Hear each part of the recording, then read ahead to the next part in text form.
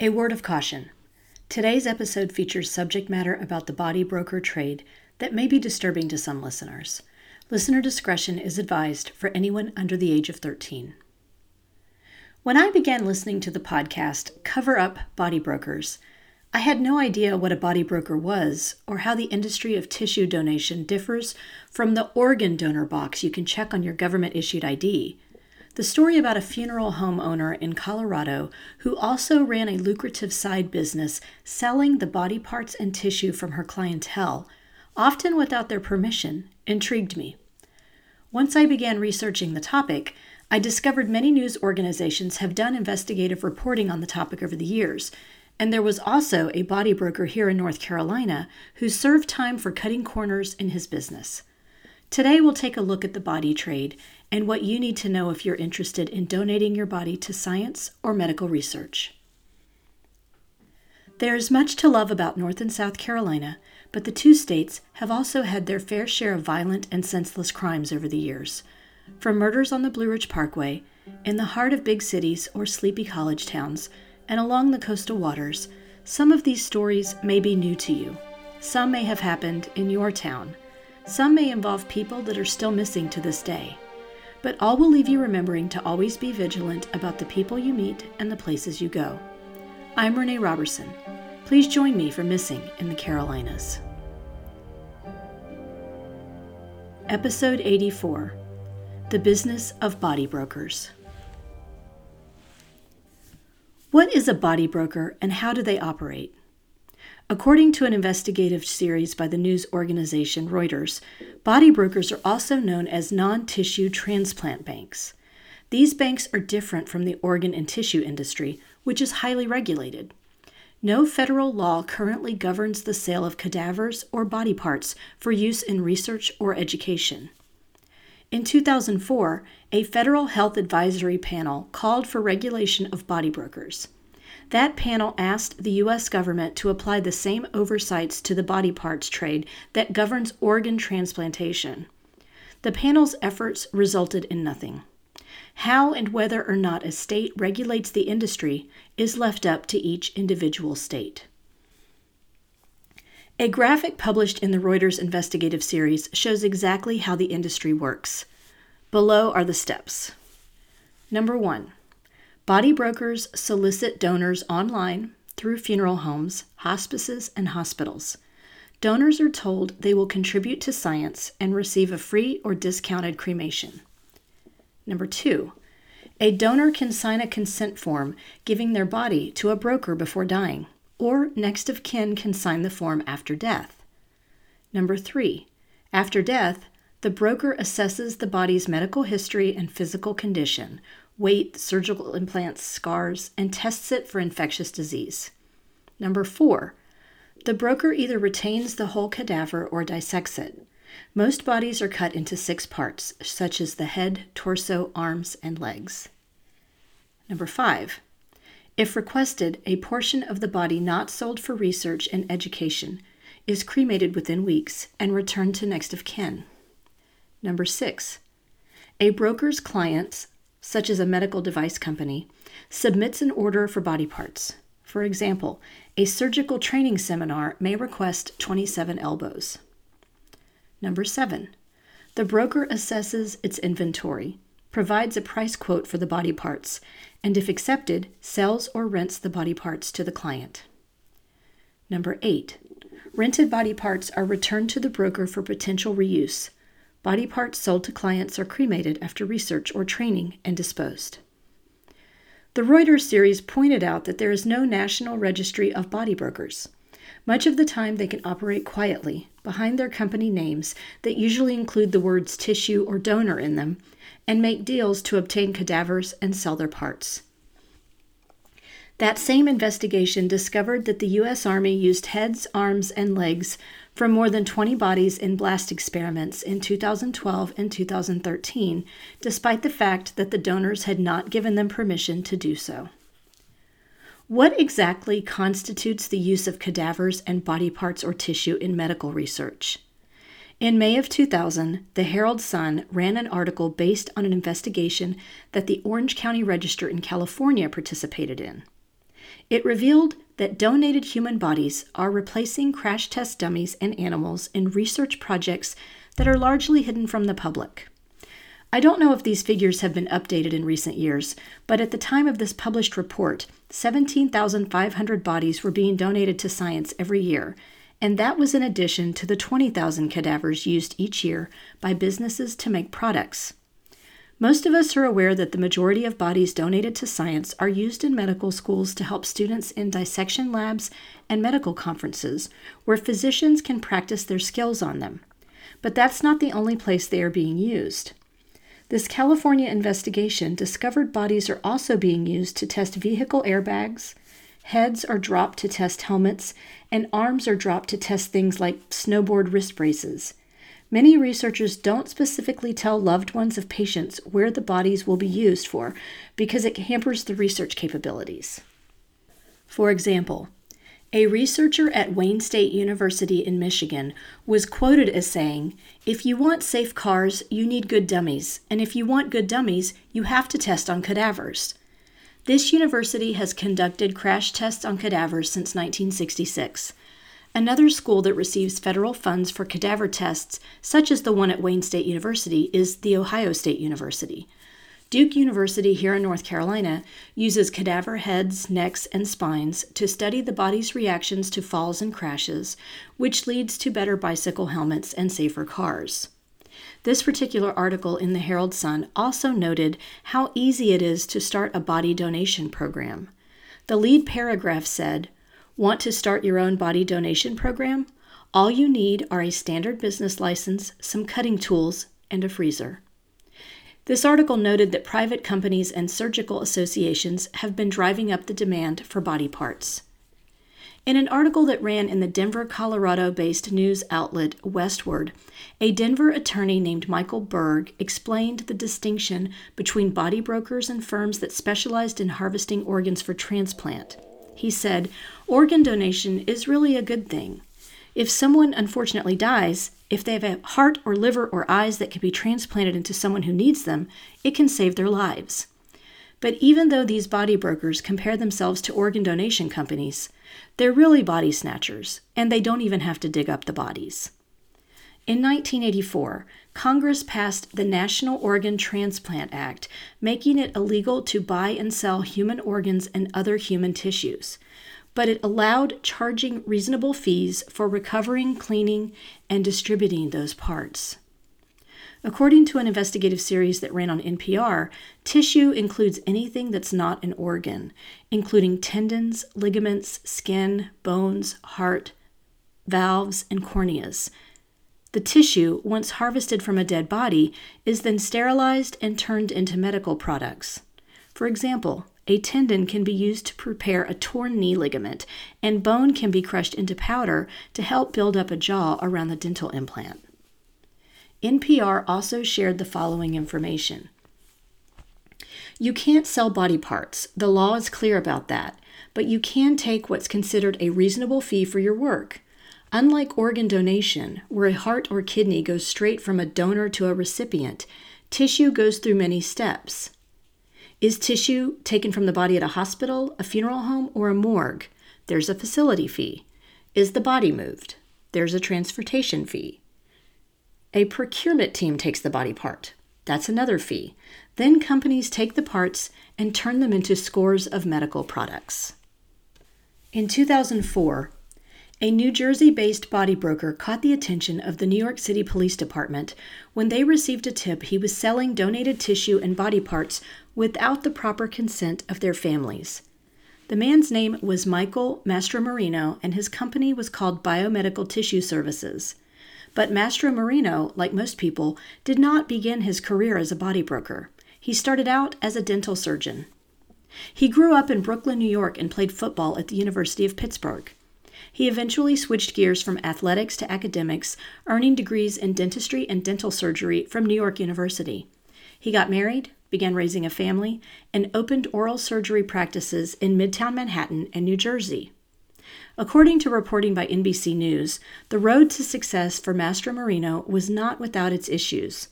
He was involved in several malpractice lawsuits with patients, and in July 2000, he was arrested for being under the influence of drugs and in possession of a hypodermic needle and Demerol. This incident occurred while he was at work treating patients. His attorney admitted Mastromarino had become addicted to drugs while being treated for a back issue. The criminal charge was eventually dropped, but because he tested positive for cocaine and painkillers at the time of his arrest, he agreed to surrender his dentistry license for 6 months and enter a rehab. He later was caught practicing without a license, causing him to receive a 4-year suspension from the profession. But Mastromarino had grown accustomed to living an opulent lifestyle and wanted to keep providing that level of luxury to his family. As a dental surgeon, he knew there was a need for human tissue samples for experiments and development in the dental implant industry. He came up with a plan to open a company called Biomedical Tissue Services in New Jersey, just across the bridge from Manhattan, in 2001. When he later sought licensing to do business in New York, he lied on an application to the Department of Health when a question asked if he had charges sustained of administrative violations of local, state, or federal laws, rules, and regulations concerning the provisions of healthcare.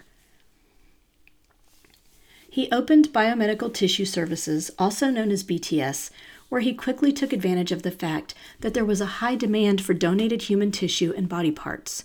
While this was once an industry mostly controlled by hospitals, Mastromarino sought out funeral homes in New York and other nearby states to partner with. Biomedical Tissue Services would pay the funeral homes a $1,000 facility fee to harvest the body parts they needed on their premises. Then the parts would be put on ice and stored in freezers at the BTS headquarters. Mastromarino then provided human tissue to places like RTI Biologics, a Florida-based processor of American, Canadian, and Ukrainian body parts. Where things started to get tricky was the paperwork. BTS claimed it had rules for getting signed consent of the deceased people's family, but family members later told investigators no one asked their permission for body part donations. They claimed any signatures on BTS paperwork was forged. Mastromarino said it was the responsibility of the funeral homes to obtain the signatures. They, in turn, said it should have been done by BTS. And then in 2003, the FDA noted during an inspection of BTS that equipment was not being properly sterilized. They also were not keeping records of how they disposed of tissue that failed screenings for HIV, hepatitis, and syphilis. Mastromarino got off with a warning and said he would make the necessary changes to keep operating. But he continued to cut corners, and that led him to eventually getting caught. In November 2004, a funeral director in Brooklyn purchased a business, and once she took over the location, discovered an embalming room that looked more like an operating room. She then began reviewing files of clients and found the names of several biomedical companies involved in tissue transplants. She reached out to the New York City Police Department, and after interviewing family members, they found more than 1,000 deceased people whose bodies were harvested for body parts with no written consent. Around the same time, out in Colorado, the director at a blood center, who was also a physician, was hired by tissue banks to review medical charts of donors to make sure tissue was safe to use. When he began calling doctors listed on the charts, he found the records had been falsified and fake names and phone numbers had been provided. What was discovered during the investigation became tabloid fodder, especially in the New York area. Mastromarino and his colleagues were accused of harvesting bones and tissue and then doing things like inserting PVC pipes inside the bodies so they could be presented in open caskets during their funerals. Mastromarino and 4 other employees were accused of forging death certificates and consent forms for organ and tissue donation. They were also charged with enterprise corruption, body stealing and opening graves, and unlawful dissection. In an article that was published on the National Library of Medicine website, it was reported that the FDA's investigation showed that the firm had not adequately screened donors for risk factors or for clinical evidence of relevant communicable diseases. They asked hospitals to contact hundreds of patients who had received body parts from BTS between early 2004 and September 2005 to be tested for AIDS, hepatitis, and syphilis. One case they found involved tissue and bone that was taken from journalist Alastair Cook, who hosted the television show Masterpiece Theatre. He passed away at age 95 of cancer in 2004, and because of that, should not have been considered a viable donor. A 41-year-old woman from Illinois later learned a bone graft she received to treat degenerative disc disease in her cervical spine was likely taken from Alastair Cook. Cook's family said they did not consent to have his tissue donated. Another woman received tissue from BTS that was used as a bone graft during back surgery.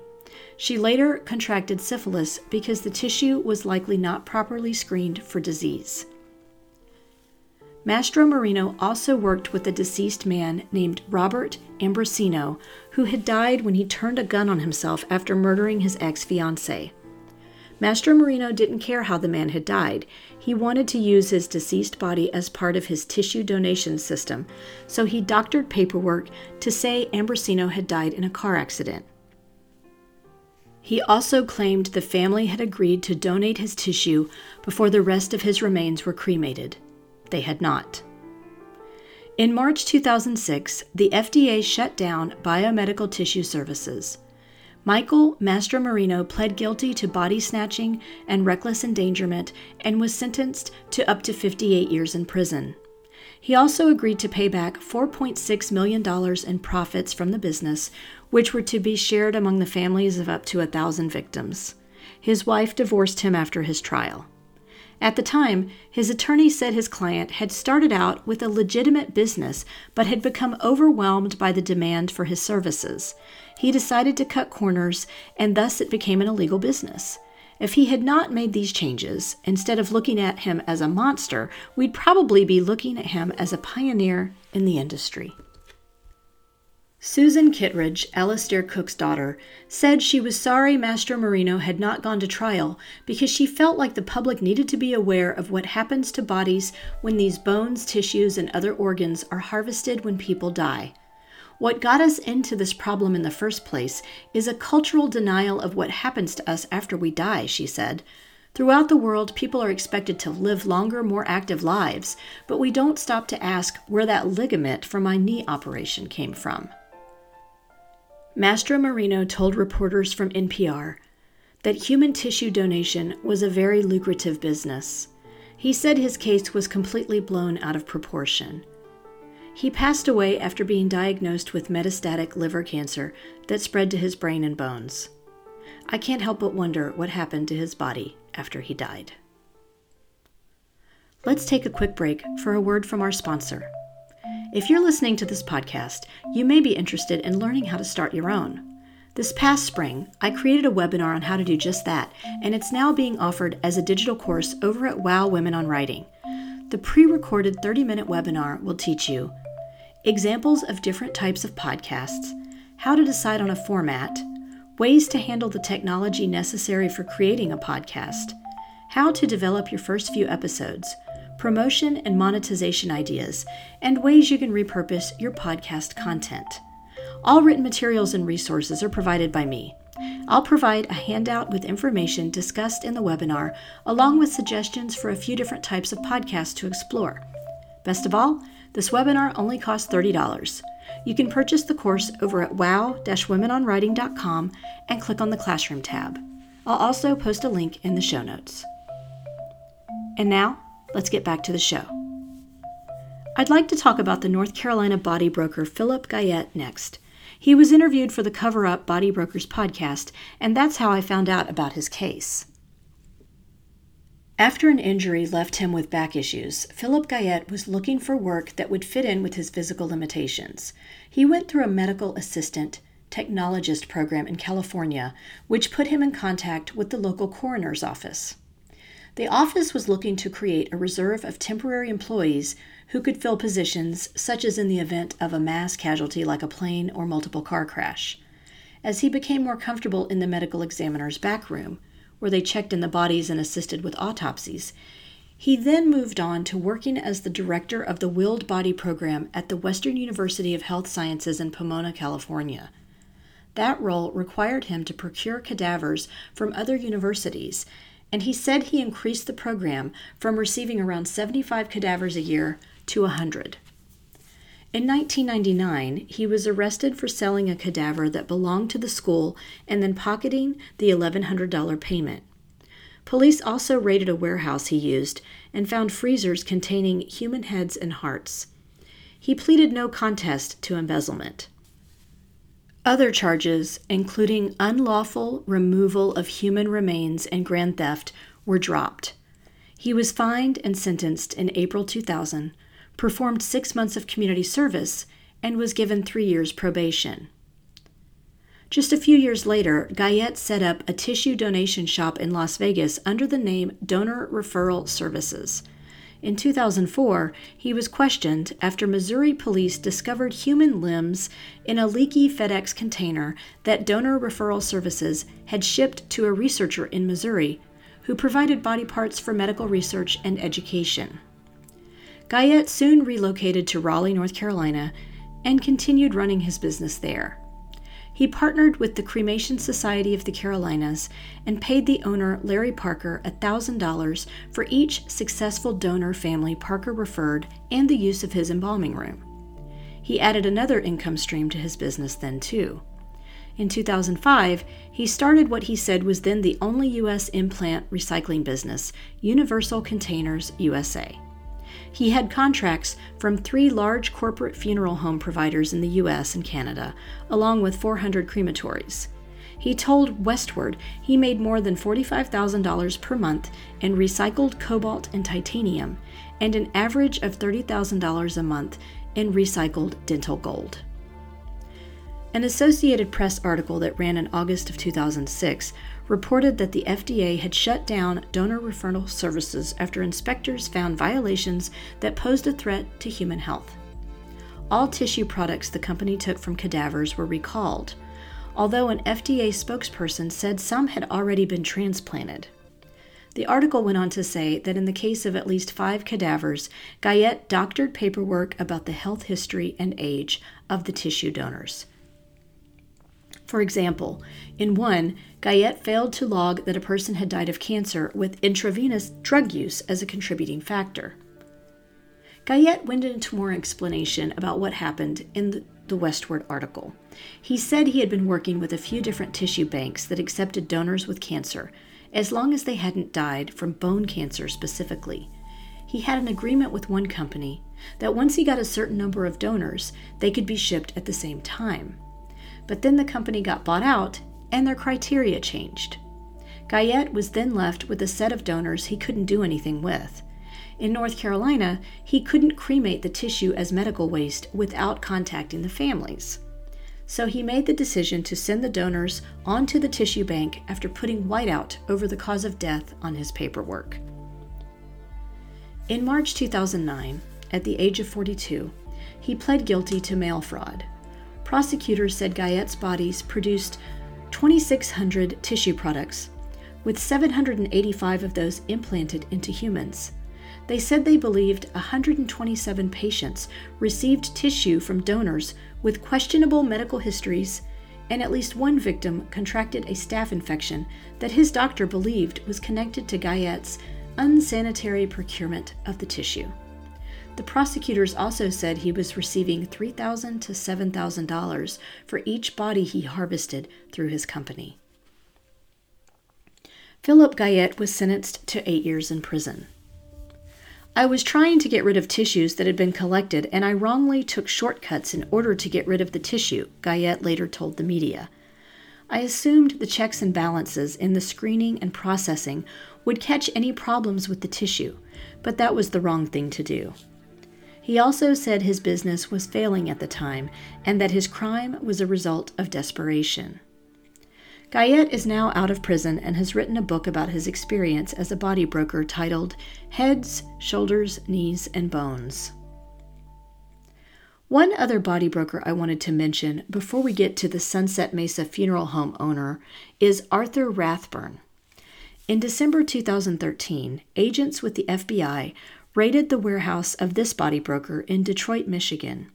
There, they found a gruesome scene, where human heads and other parts were actually stored in Tupperware and Rubbermaid containers and 55-gallon drums. The bodies were also frozen skin to skin, with no separation in the freezers, and many were missing limbs. The federal investigation determined that between January 2007 and December 2013, Arthur Rathburn and his wife Elizabeth defrauded buyers of willed to science cadaver parts through their company, International Biological Inc. The Rathburns would obtain bodies and body parts from suppliers, which IBI would then dismember before renting them out to customers for medical or dental training. On several occasions, the two withheld medical facts surrounding the deaths of specific donors, failed to inform customers about infectious body parts, and falsely misrepresented body parts as being disease-free.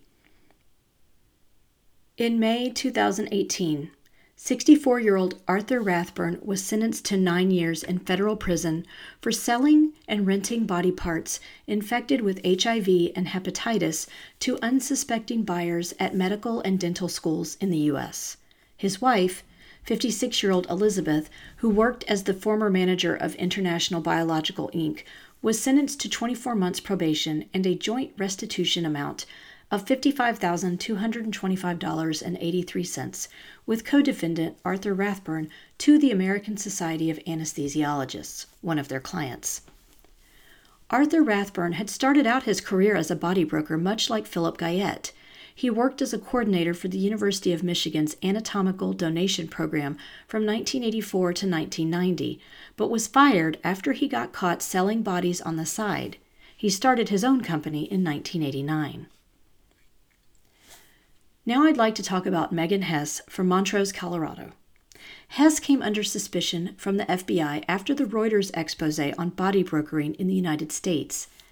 In March of 2020, a grand jury charged Hess and her mother, Shirley Koch, with using Sunset Mesa Funeral Home to sell the bodies of their clients for scientific or medical research, at times forging signatures or misleading families about how the remains would be treated. According to a press release from the U.S. Attorney's Office for the District of Colorado, from 2010 through 2018, Hess met with victims seeking cremation services for themselves or their loved ones who passed away. She offered to cremate the decedents and provide their cremated remains back to the families. But most of the time, she and her mother would harvest body parts from or sell the bodies in their entirety as part of their body broker service. Hess would not receive authorization for donation of the decedent's body parts for body broker services. In other cases, when she would bring up the topic of tissue donation, the families would not consent to the idea. Prosecutors maintained the two women took advantage of families with low-income backgrounds by offering them discounts on cremation services and misleading what their organ donation service really was. They both pled guilty to one count of mail fraud, and all other charges in the two cases were dropped. The U.S. Attorney's Office also claimed Hess and Koch would ship bodies and body parts that tested positive for or belonging to people who had died from infectious diseases such as hepatitis B and C and HIV after certifying to buyers that the remains were disease-free. These shipments would be sent through the mail or on commercial air flights in violation of Department of Transportation regulations regarding the transportation of hazardous materials. FBI Denver Acting Special Agent in Charge Leonard Corallo had this to say about the case of the Sunset Mesa Funeral Home. These two women preyed on vulnerable victims who turned to them in a time of grief and sadness. But instead of offering guidance, these greedy women betrayed the trust of hundreds of victims and mutilated their loved ones. Without knowledge or consent, the women disrespected the wishes of the grieving victims and degraded the bodies of their family members to sell them for profit. These two criminals continued in their atrocities for years, showing no remorse or contrition even after they were exposed. Nothing can guarantee solace for the victims or repair the damage done, but perhaps this sentence can mark the end of a horrible chapter in their lives. On January 3, 2023, Megan Hess, age 46, was sentenced to 20 years in prison after pleading guilty to 1 count of mail fraud and aiding and abetting. Shirley Koch, age 69, was sentenced to 15 years in prison after pleading guilty to 1 count of mail fraud and aiding and abetting. In 2018, the Human Remains Disposition Sale Business Act went into effect in Colorado, and it was directly inspired by the Sunset Mesa scandal. The act forbids a person from owning more than 10% indirect interest in a funeral home or crematory while simultaneously owning interest in what's termed a non-transplant tissue bank, or being a body broker. It also requires such tissue banks to register with state regulators and keep records that are available to interested parties, among other things. The Cover Up Body Brokers podcast goes into more detail about who Megan Hess was as a person and how she convinced her community she was a good citizen because she often provided sponsorships to local events and companies in exchange for leaving a sign or literature for the Sunset Mesa Funeral Home behind. But her employees also shared the behind-the-scenes look at how Hess's greed affected her business practices over time, and how they suspected something strange was going on in the embalming room where Shirley Koch spent the majority of her time working. The podcast also interviews clients who were horrified to learn the cremains they had received were not those of their loved ones. The state of Alabama has recently been in the news after families of deceased inmates discovered their organs had been removed prior to being sent to funeral homes. In 2021, Governor Kay Ivey signed a bill into law that prevents the retention of organs without family knowledge or permission. However, at least 2 different families are currently seeking civil action against the Alabama Department of Corrections and the University of Alabama at Birmingham for taking organs without permission. 43-year-old Brandon Clay Dotson was found dead at the Ventress Correctional Facility in Clayton in November of last year. His family struggled to get his body released from the Department of Corrections. When they did, they discovered his body had not been properly stored and was already in an advanced state of decomposition. They hired an independent pathologist to perform a second autopsy, where they discovered his heart was missing. An attorney representing several different families of deceased inmates, civil rights attorney Lauren Ferrano, says the wardens at the prison are acting as next of kin and giving permission for the university to take these organs during the autopsy for use in their medical school. Ferrano was contacted by a UAB medical student who said some students had become uncomfortable with the amount of specimens coming into their labs that were from deceased incarcerated individuals.